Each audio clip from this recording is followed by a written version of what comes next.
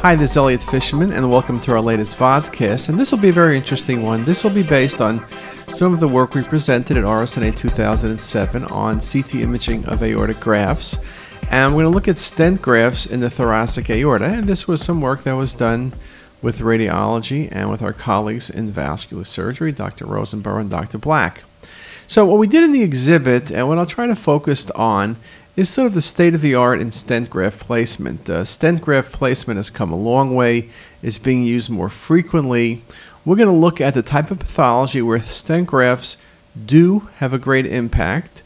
We're going to look at how CT is used in determining what patients should get stent grafts and how this can be done in terms of preoperative planning, as well as when patients already have their grafts, how we use CT following these stent graft placements. We'll look at some of the complications and how to optimize detection with CT scanning. Now, reality is the literature on the subject is relatively sparse.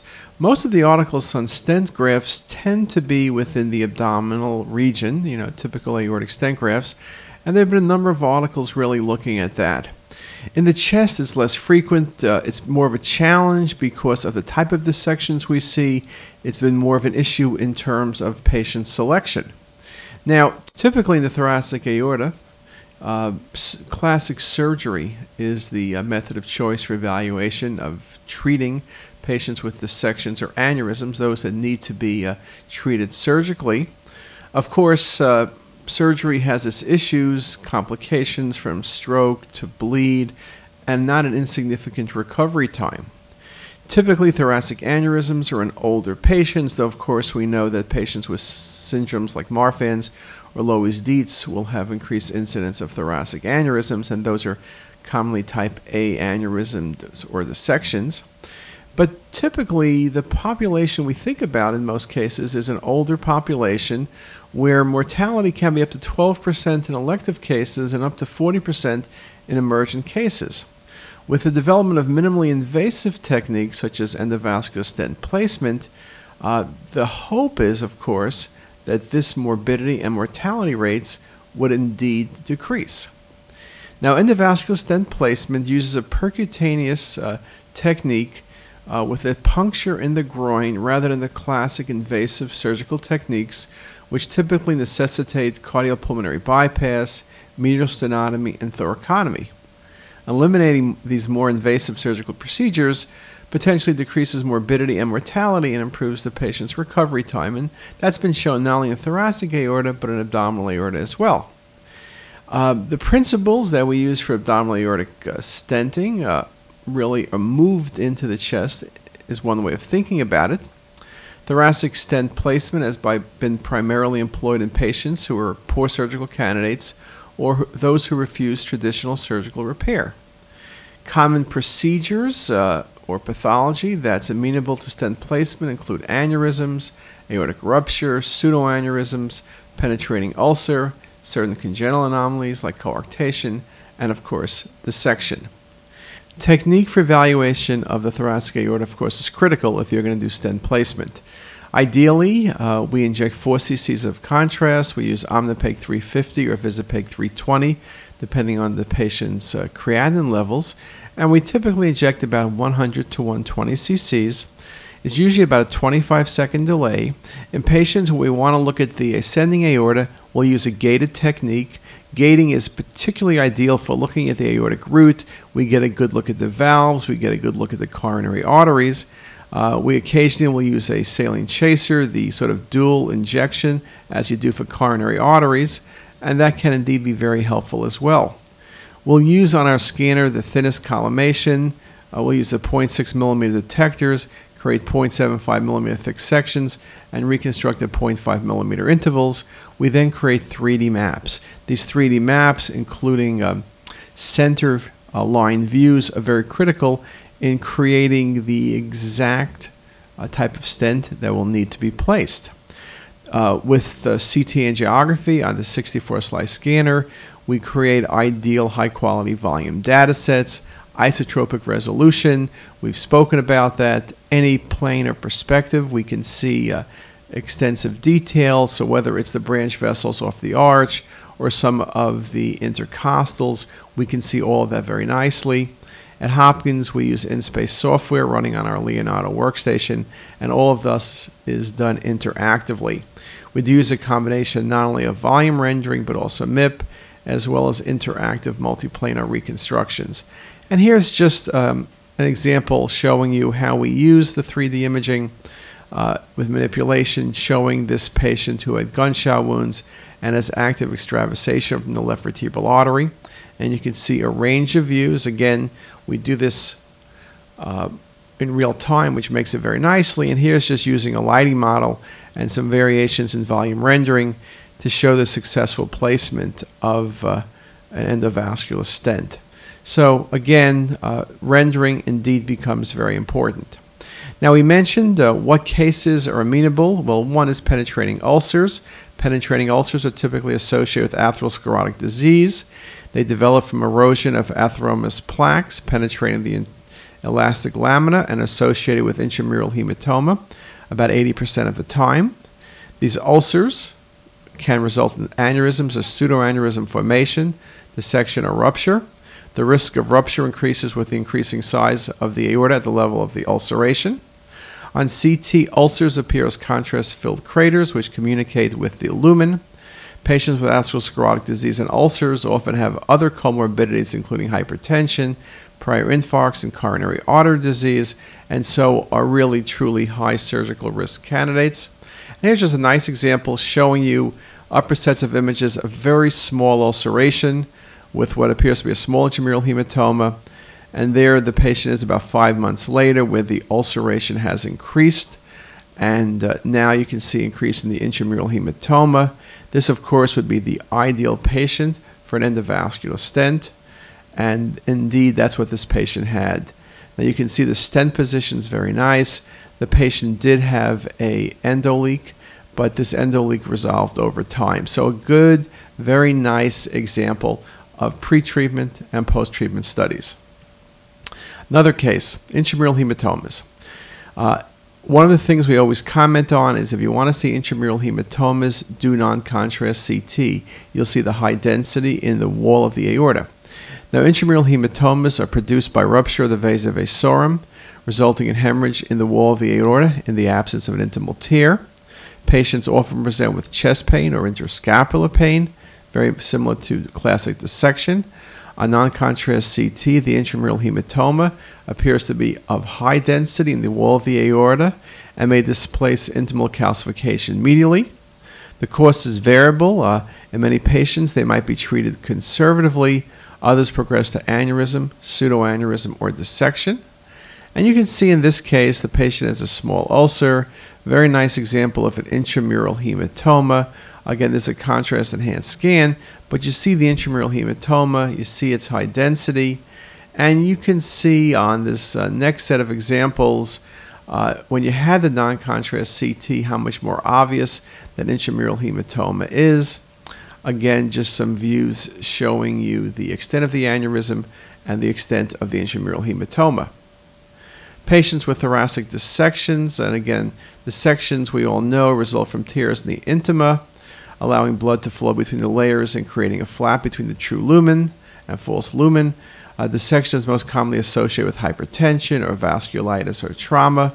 And again, the classic finding is two lumens separated by a flap, and this flap is seen in about 70% of cases. We particularly see the flap well with 64 slice CT scanning. It allows us to see the extent of the flap, and you can see why these cases would be ideal for endovascular stenting. Now, besides atherosclerotic disease, other etiologies, cystic medial necrosis, as in Marfan's, trauma patients, aortitis, are all possibilities. And again, whether the patient has a true aneurysm or a false aneurysm, these would be ideal patients potentially for doing endovascular stenting. And here's a good example of a bilobe descending thoracic aortic aneurysm. Again, the question is, where is the subclavian? What type of coverage do you need? Or here's another patient with a very large aortic aneurysm. Now, another application is to trauma patients. Now, trauma patients should be ideal because, again, it's the middle of the night, it's an emergency situation. Those are really where an endovascular stent would do very well. Now, acute traumatic aortic injury typically results from deceleration injuries, though can occur with penetrating trauma such as stab wounds or gunshot wounds. Now, the truth is, the majority of patients will die prior to reaching the hospital, and the ones who make it to the hospital, you'll typically see, as in this case, active extravasation. It's a surgical emergency. Patients who survive without treatment can develop a chronic pseudoaneurysm. With acute post-traumatic injury to the aorta, patients may be too unstable for surgical repair, and so less invasive therapy would be ideal. And here's a case patient with gunshot wound. You can see the aorta, you see the mediastinal hematoma, you see the contrast extravasation. The patient has very nice bovine anatomy. Angiography revealed rupture of the aortic arch between the left vertebral and subclavian arteries, and you can see the extravasation nicely on CT. And this patient went for endovascular stenting, and you can see that very nicely in this view. You can see the bullet still remains in the mediastinum. Here's another patient with a pseudoaneurysm. Again, pseudoaneurysms like this would truly be ideal for an endovascular stent to bypass the pseudoaneurysm. Coarctation, coarctation of the aorta is another good application. Typically, patients present at a young age, but others will present at an older age. Patients present with right arm hypertension and normal to low blood pressure in the legs. A CT nicely will show coarctation, and then we could use the measurements from the CT angiogram to define whether or not the patient can get an endovascular stent and how large a stent or how long a stent would need to be placed. Now, in terms of pre-stent assessment, there are a number of different software packages that are now being made available that allow us to take a very nice look at endovascular stents. Key things, of course, is how does the aorta look in terms of the length of the stent that would need to be placed. Is it too tortuous? Can you get approach? We also need precise measurements of the size of aortic pathology, including diameter and length for endovascular stent design and placement. Factors to be considered are involvement of structures off the arch or mesenteric vessels. Typically, a centimeter or more of normal aortic wall adjacent to pathology that does not involve a major adjacent branch vessel is necessary for stent placement. Other criteria include a 40 to 42 millimeter or small diameter of the proximal and distal neck, 9 millimeters or small diameter of the femoral or iliac arteries, and no severe aortoiliac tortuosity. Up to 15% oversizing of stent grafts is optimal to prevent stent migration and optimal sealing to the aortic wall. And here's just our center line measurements, which allow us to get very good detail. You can see the patient's ulceration. You can see the center line. So just a very, very nice example of how we use tools to get better measurements. Now, in terms of follow-up, once patients have stents placed, we can look for complications, position or malposition. We can look for the presence of endoleak. And again, we can follow up the native aneurysm to see if it is increasing or decreasing in size. So let's look at some examples. Now, in terms of efficacy, MDCT assesses procedure efficacy by ensuring complete seal of the pathology, as evidenced by exclusion of flow from the offending lesion. In patients with aortic dissection, there should be no flow into the false lumen. With time, this lumen may become imperceptible in cases of dissection. Post-stent placement, aortic sac should also lack flow outside the confines of the stent and may eventually thrombose. Aneurysms will become smaller typically with time, though others may remain unchanged. They surely shouldn't get larger. Traumatic ruptures should have complete seal by the end of stent, as evidenced by no contrast extravasation outside the aortic confines, with interval resolution of any surrounding hematoma of blood will typically resolve over time. Coarctation patients should be assessed to assure lumen patency and assessed for evidence of restenosis. And again, that's very nicely done by 3D mapping. And just some examples. Here's a nice example of an endovascular stent, axial images, as well as a patient with 3D images showing very nice position of the endovascular stent with no evidence of endoleak. Here's a patient with a very nice example of a stent in place. for treatment of a coarctation of the aorta. 3D imaging works very nicely in this example. Here's another case of an 82-year-old with a atherosclerotic thoracic abdominal aorta. Again, the stents in proper position with axial measurements showing slight decrease in the extent of the aneurysm over time. Again, very nice example of pre and post-stent placement. And here's just a case I showed you in part before for the pre-op planning, and now I'm showing you the endovascular stent. Again, good position, patent, and no leaks. Again, the importance of using a combination of different rendering techniques. Now, what about complications? Let's just speak about that in a little bit more detail. Endo leaks are not uncommon. They often will resolve over time. Potential complications of stents beyond endo leaks include migration, dissection, pseudoaneurysm formation, aortic perforation, kinking, thrombosis, and overstenting of vital branch vessels. Now, endo leaks are defined as the persistence of blood flow outside the lumen of the graft, but within an aneurysmal sac or the adjacent vascular segment being treated by the graft. Endo leaks are essential to detect as they may lead to failure of treatment and potentially are fatal as they allow continued flow into the region of pathology.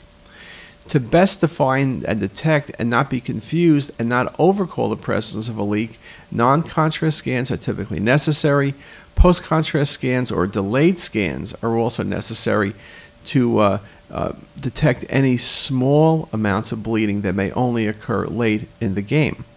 Leaks can occur in the immediately post-op period and develop as a late complication and detected over longer-term follow-up.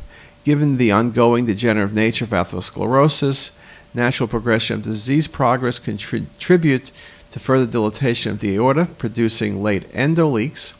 Leaking can occur in either end of the stent attachment site, be it proximal or distal. A collateral vessel into the aneurysm sac but outside the stent may also be a cause, or by failure of a portion of the stent leaving a hole in the stent.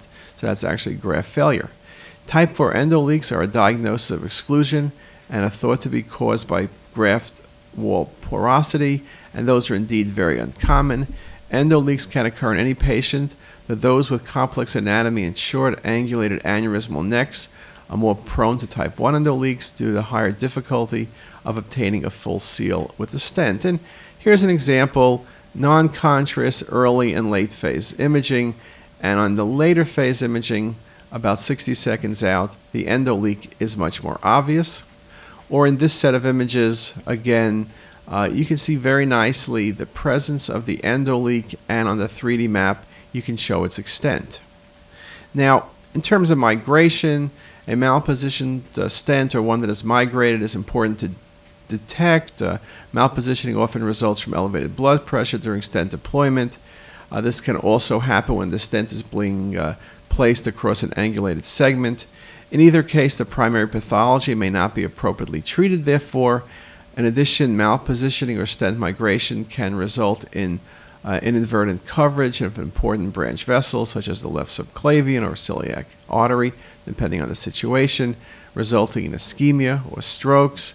And again, comparison films are necessary for detecting small migration. And here's a good example of a stent with occlusion of the left subclavian artery. So again, the importance of looking at stent migration. I mentioned pseudoaneurysms and dissections. Patients may have an appropriately placed stent. However, because many of these patients have a significantly diseased aortic wall, can develop a pseudoaneurysm near the site of endostent. Additionally, while stents are used to treat dissection, they also can produce dissection because of injury to adjacent vessel wall. Aortic perforation is uncommon. It can occur at the time of stent placement or as a later complication due to erosion of the aortic wall by the struts of the stent. Perforation is evidenced on CT as a rapidly enlarging hematoma or hemothorax. A perforation can result in fistula formation and can result in sudden death with rupture. And here's just a good example of a patient with a stent placement. You can see very nicely this focal dissection which occurs at the proximal margin of the stent. So again, a very nice example showing you that in coronal and 3D mapping. So concluding then, endovascular stents are playing a more important role, whether it's atherosclerotic disease, whether it's trauma, whether it's coarctation, or any of the potential indications for doing surgery. The results are showing a lower mortality, lower morbidity, and so really are going to play a major role as new stents are developed, as better deployment develops. I think it's a very exciting area, and one that radiology is involved with both in the pre-planning as well as in follow-up. And here is a series of different references that, if you're interested, may be helpful for you. And with that, let me thank you for your time and have a nice day.